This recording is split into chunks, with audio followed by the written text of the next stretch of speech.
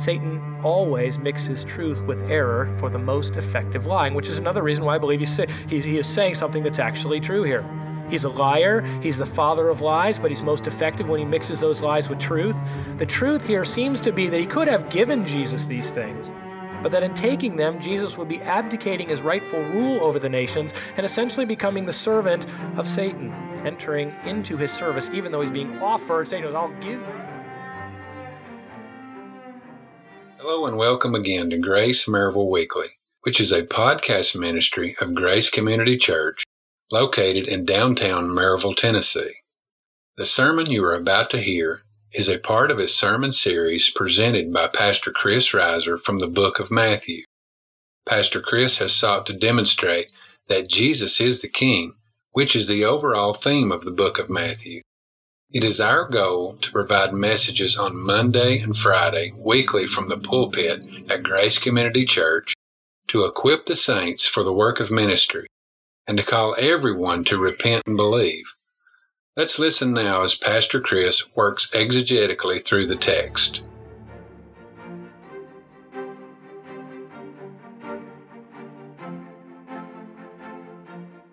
Please open in your Bibles to Matthew chapter 4. And if you'll stand, I'll be reading verses 1 through 11. Matthew chapter 4, verses 1 through 11.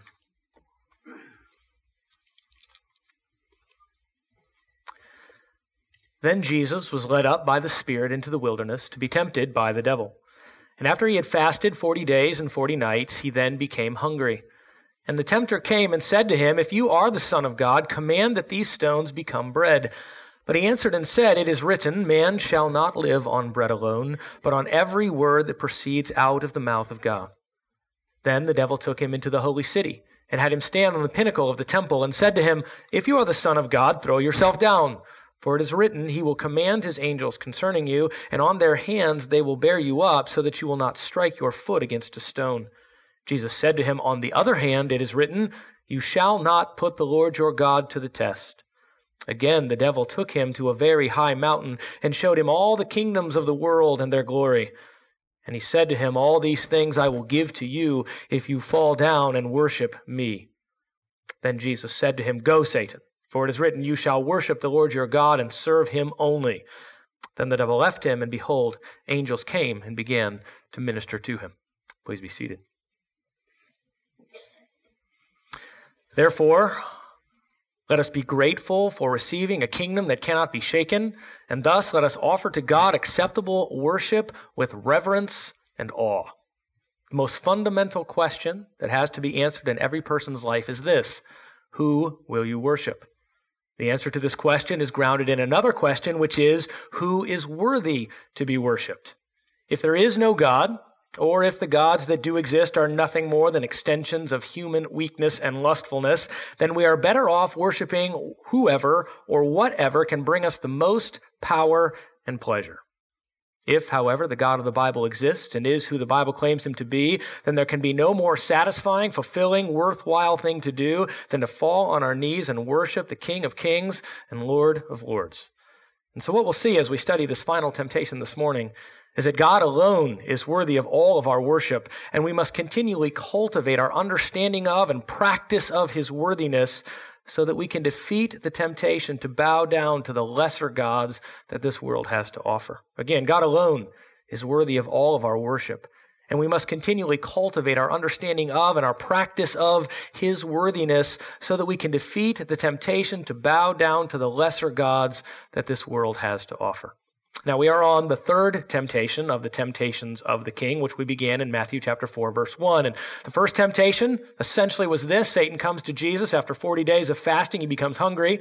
He says, turn these stones into bread. So he says, use your deity to provide for yourself apart from the will of God. Step out from underneath God's will. Choose to exercise your deity to provide something that you truly need. Temptation number 2 was use your humanity as Satan takes Jesus to the pinnacle of the temple, says, throw yourself down. Use your humanity to force God to provide for you apart from his will. Again, throw yourself down, force God into the position where he will actually demonstrate his faithfulness. Oh yes, this will show how great he is, but will also, again, force him into action, you exerting your will again so that you might receive what you desire. And this third temptation, as we will see, essentially is kind of a culmination of all of them. Abandon submission to God altogether and submit to Satan and his will. John MacArthur says Satan first suggested that Jesus ought to do for himself what he ought to do for himself. Next, he suggested what the Father ought to do for Jesus. And now Satan suggests what he can do for Jesus in exchange what he desires for Jesus to do for him. So let's dive into this third temptation, the temptation to fall down and worship me, as Satan really commands Jesus to do this. And first, we'll look again at the circumstances of this temptation. Remember, each temptation had a circumstance, and that's not a minor thing. Satan uses the circumstances of our lives. He essentially has been given freedom by the Lord to create them. He creates certain circumstances. He uses the world system. He uses events. He puts us in certain circumstances, those circumstances which he believes will be most conducive to whatever temptation he would desire to bring. Now, we understand that God sovereignly ordains all of this so that the circumstances as God directs it are for our growth and for our glory of God. But Satan has an entirely different purpose in mind with each circumstance that comes into our life. And so again, here we see that Satan places Jesus, brings Jesus to a particular place so that he might bring about his temptation. In this case, the place is a high mountain. Drop your eyes down to verse 8. Again, and the again just simply is in the next in progression. And as we mentioned last week, or really 2 weeks ago, we would hold that Matthew really gives us a chronological order of these temptations, where Luke, in giving us them, simply provides them in general. Here, Matthew is moving us in chronological succession, and we have the third temptation again. So the next temptation. The devil took him to a very high mountain and showed him all the kingdoms of the world. We have the same name for Satan that's been used several times already, the devil, that is our adversary, and he takes him to a high mountain. Now, as we will see, what happens on that high mountain is certainly supernatural, and the taking of Jesus to the high mountain certainly is supernatural, but we would see that the text indicates to us that there's an actual change of physical location. He started in the wilderness where there were stones, and Satan said, turn these stones into bread. Then Satan took Jesus supernaturally, and yet we believe physically, to the temple, on the top of the temple. That circumstance, that place, and says, throw yourself down. Now he takes him to a high mountain. Which mountain is it? Who knows? I don't think it's probably Mount Everest. A little hard to survive up there. But nonetheless, it's some high mountain, probably right around that area. Right? Takes him to the high mountain so that he might set the stage for the temptation that he will bring. Again, we see in our own lives, and we see all throughout the Scriptures, that the physical setting in which we are leads us to certain weaknesses, but also to certain opportunities to thank God and to take hold of the power of God for growth. Here, Satan desires this circumstance to help him or to aid him in the temptation that he will provide for Jesus. So he takes him to this high mountain.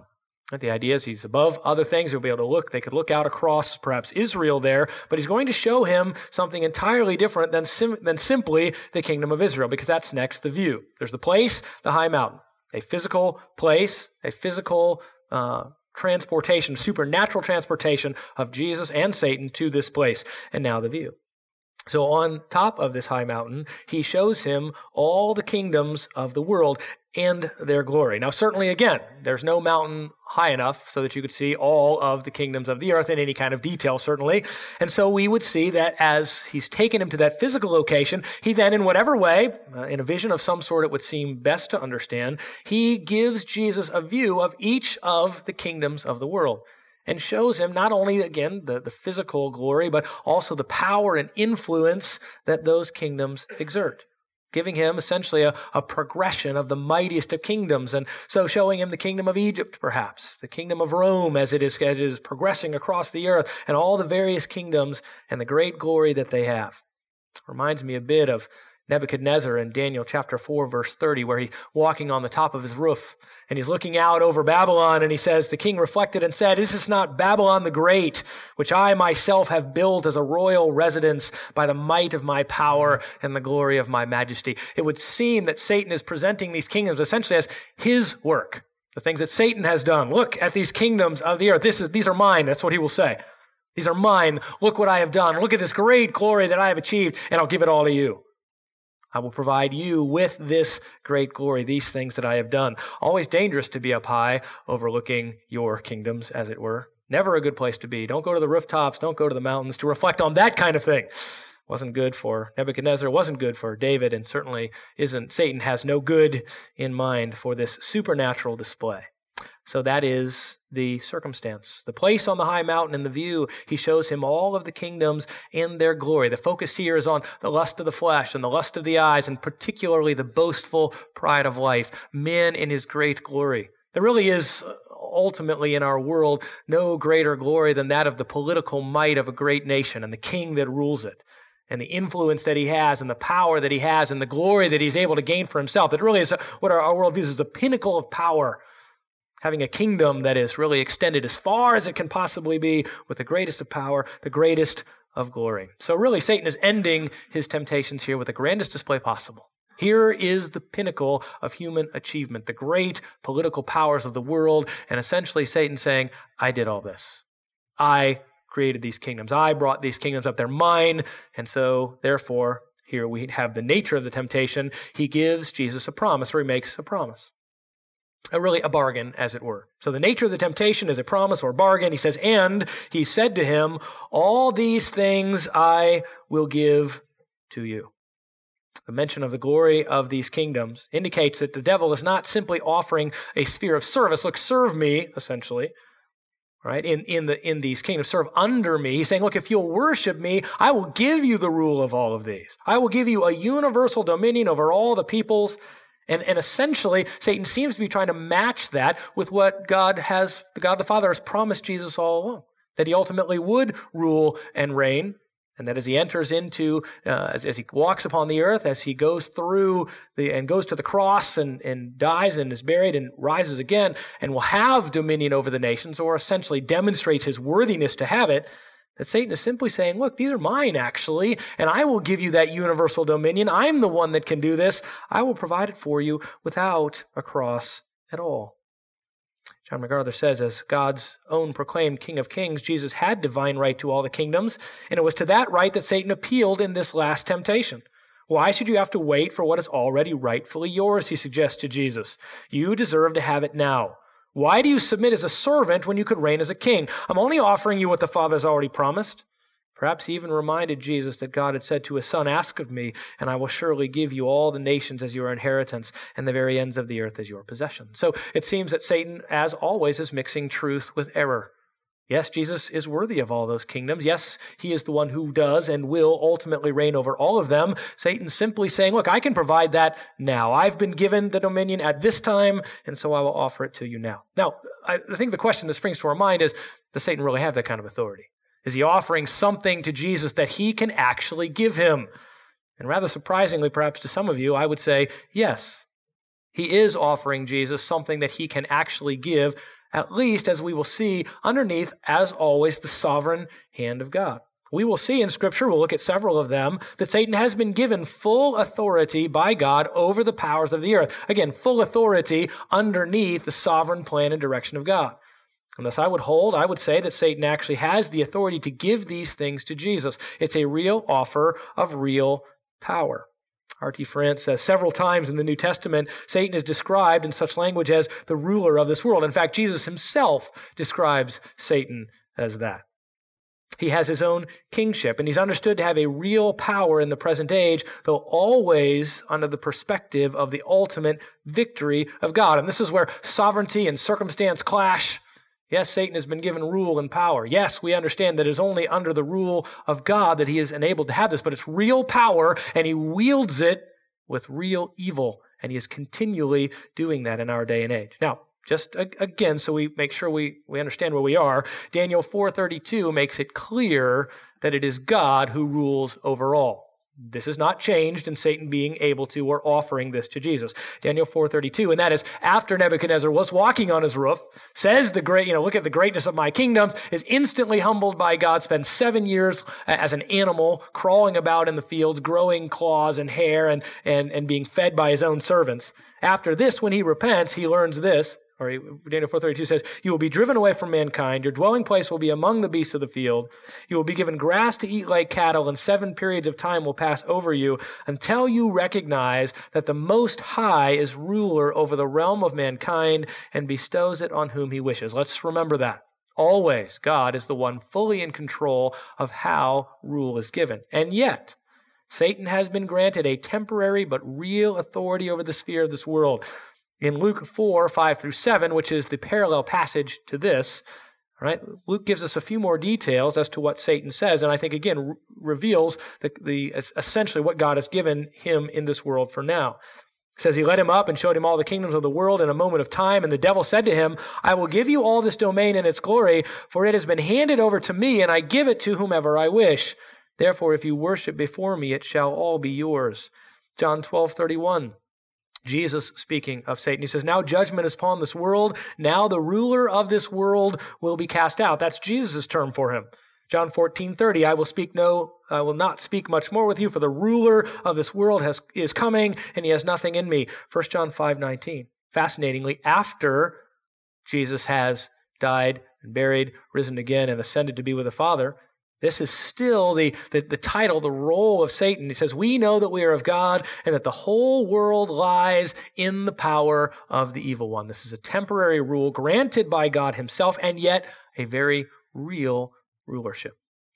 Now, Satan always mixes truth with error for the most effective lying, which is another reason why I believe he is saying something that's actually true here.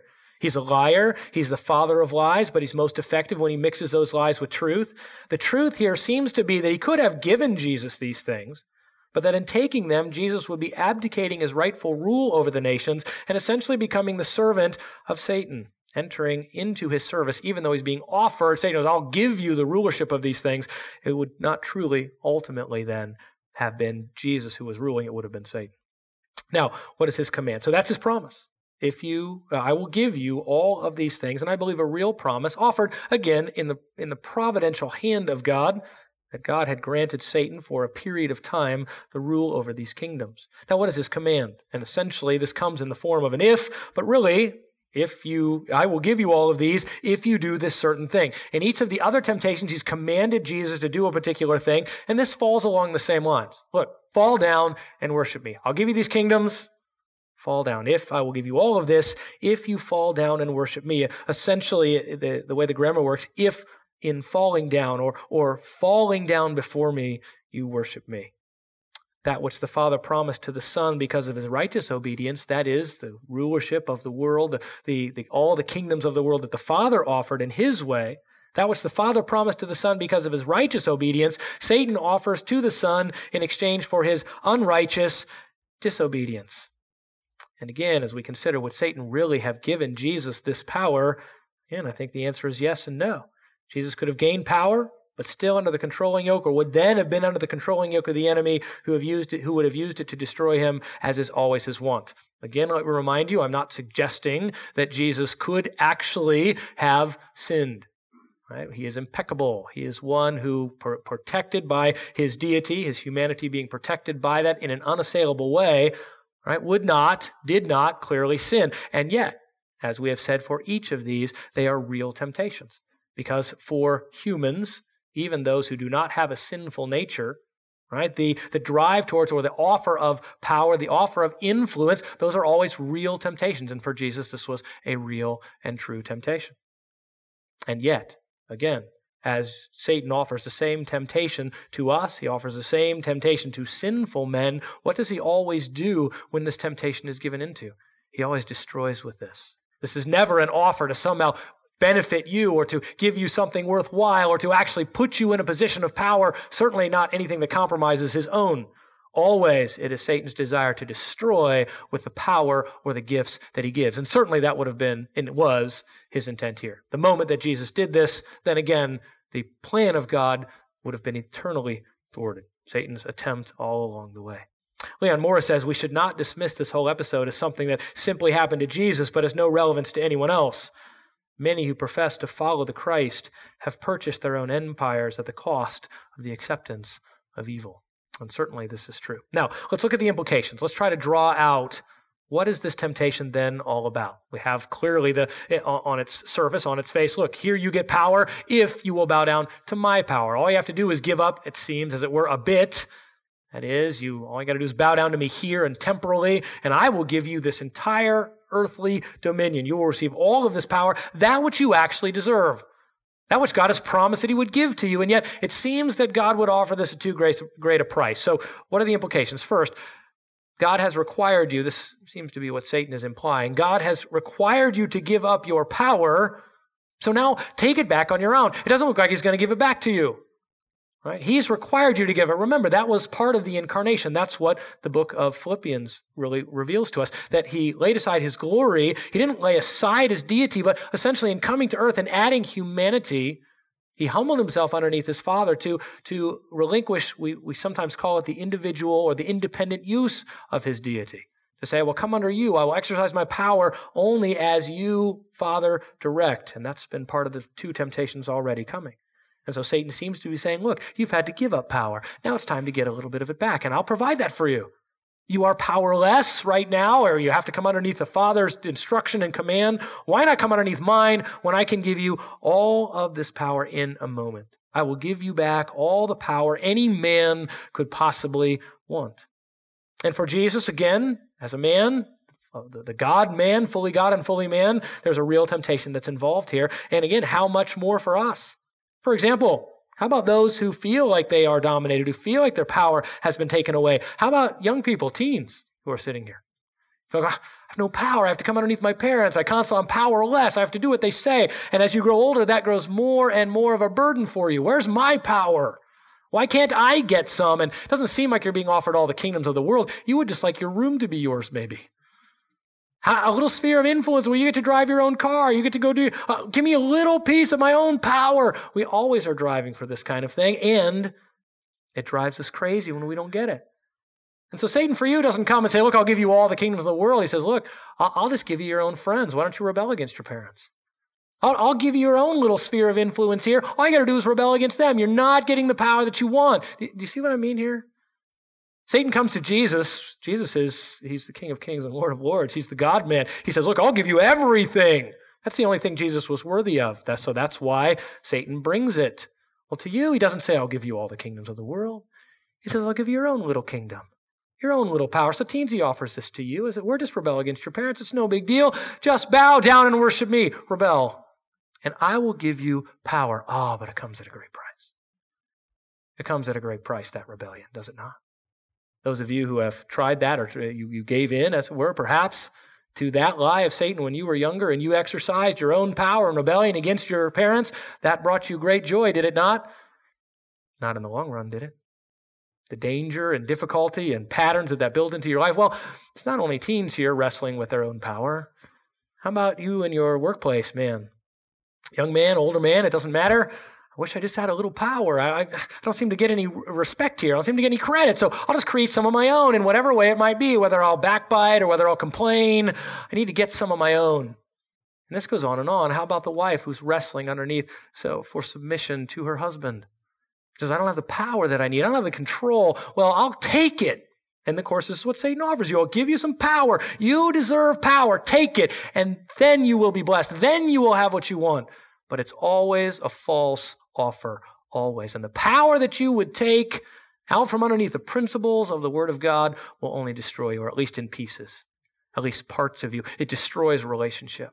It destroys your ability to respond to a holy God. So in offering Jesus everything, it echoes to the things that Satan offers us, which is little pieces of things. He says, look, you have this power, you have this power, you have this power. Simply bow down and worship me. And you might think, well, that's a little strong, Chris. Bow down and worship Satan. I've never heard him say that. Well, no, you haven't. But anytime you disobey a command of Scripture, you are in essence, in that thing, saying, I will worship what Satan has said. Now, I'm not saying that true believers give of their lives to Satan, that they give their soul to him every time they disobey. I'm not saying that. But I'm saying that the picture of, and really the essence of the heart attitude of what you are doing, even if you are a believer, when you say, God, I will not listen to the power of your word. I will not come underneath your power. I will take my own. That echoes this very call. I will worship Satan. I will do what he says to do, because worship is service. You serve the one you worship, as we will see. So let us be careful before we quickly step by this one and going, well, I'm not wanting all the kingdoms of the world. How about the little kingdom that you would desire? It could be very small, seemingly to you, and yet any disobedience to God in this area is an acquiescence to Satan himself, to his demonic rule. You don't have much power. God has asked you to give it up, so why don't you get some back? Why don't you get it back now? Satan says to Jesus, and I would say that to all of you in some way, he's saying that. Get it back. Exercise your own authority. God has removed power from you. You deserve more. And so take it now. That's one implication. The second implication, God is demanding you to go through suffering to attain glory and power. So attain glory on your own without the suffering. Remember that in these temptations at the beginning of Jesus' ministry, it's very important that these happen as he starts on his ministry. He has been, as it were, inaugurated in baptism. He's identified with sinful humanity by going through the baptism, but always in view here is what? The end, the entire ministry that will culminate in the cross. Jesus is aware of this. He knows what he's entered into. All along the way, he understands this. And these temptations all seem to be designed not only with the hunger of the fasting in the desert that begins it, but with the greater difficulty and greater suffering that will happen at the end. All throughout his life, Jesus, as he enters this ministry, this 3 years of ministry, will be suffering, will be wrestling with the difficulties of human flesh, of persecution against himself, all of that culminating in the cross, where not only does he suffer from human persecution, but ultimately takes the weight of sin, the wrath of God against himself. All of this is in view. So Satan is saying, why go there? Why receive the kingdoms after that? You don't need to go to the cross to receive the crown. I'll give you the crown now.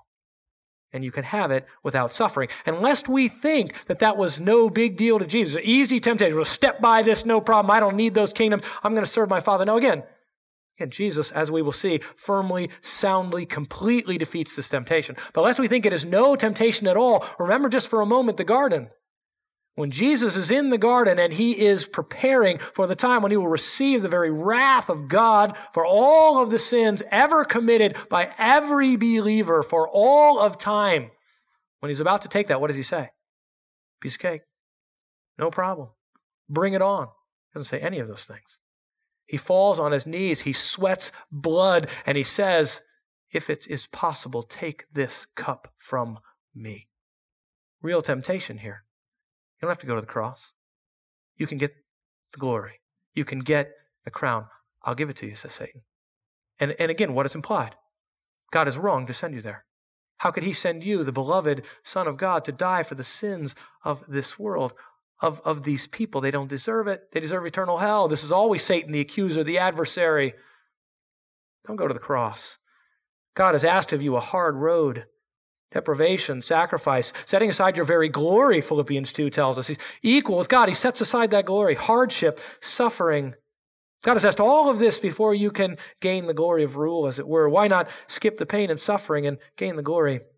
Become the ruler of the earth that you deserve to become, just without the wrath-bearing death, without being soiled by the sins of humanity. No cross, no crown, says God. No cross, my crown, says Satan. And this is always what he says. You don't have to go through that. You don't have to suffer that. God's a harsh taskmaster. He has done these things to you. Satan will use certainly the truth of God's sovereignty as a battering ram upon your soul to say, yeah, God is sovereign, and look what he's done. You don't deserve that. You don't have to go through that. You don't need to put up with that. I'll give you the glory that you want. I'll provide you with the pleasure that you desire. Just bow down and worship me. And that simply is refuse to obey God. Obeying God is to worship him, to honor him. To disobey God is to worship and honor one person only, Satan. Let's please keep that in mind. It's not as, well, I'm choosing to disobey God and it's no big deal. No, you're offering your allegiance to Satan at that point. Again, hear me. True believers aren't in a fundamental way abandoning God every time they disobey, but they are echoing this very thing. God, you are great. You are worthy. You died for me. I'm trusting in you, and yet I won't trust your word. I'm going to obey my own desires. I'm going to step outside the word that you have given. I'm going to come out from underneath your rule. Well, there's only one other rule. There aren't multiple ones. They're not shades of rule. There's either the rule of God or the rule of Satan, as we will see. That's it. And when you step out from underneath his rule, you are essentially saying, Satan, I will honor you. Every act of disobedience is in honor of the enemy of your soul. And this we would hate to do, would we not? Jesus didn't do it one single time, ever. Not in these temptations. And he sets the tone for us, and he sets the tone for his own life. Never did he honor the enemy of our soul by one act of disobedience of his Father. You see, Satan is the great counterfeiter. He offers what seems to be the same as what God offers. I'll give you power. I'll give you kingdoms. I'll give you influence. I'll give you prosperity. Everything that would come along with that. He seems to offer the same as what God offers, and his price is much cheaper. God wants you to prosper, doesn't he? Satan says. Well, I'll give you prosperity a lot sooner for a lot less. You don't actually have to go through that. Now, is that true? Does Satan actually give you, or does it actually cost less? The answer is no. The cost is much higher. In fact, for unbelievers, of course, the cost is eternal punishment, suffering the very wrath of the holy God. But he doesn't tell you that.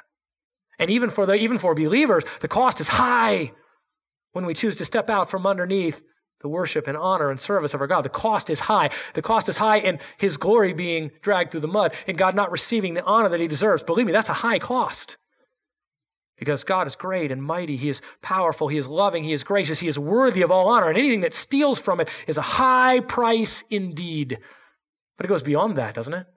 It goes beyond that to the discipline that our very own Father brings into our own lives that is ultimately for our good and yet is very painful and very difficult.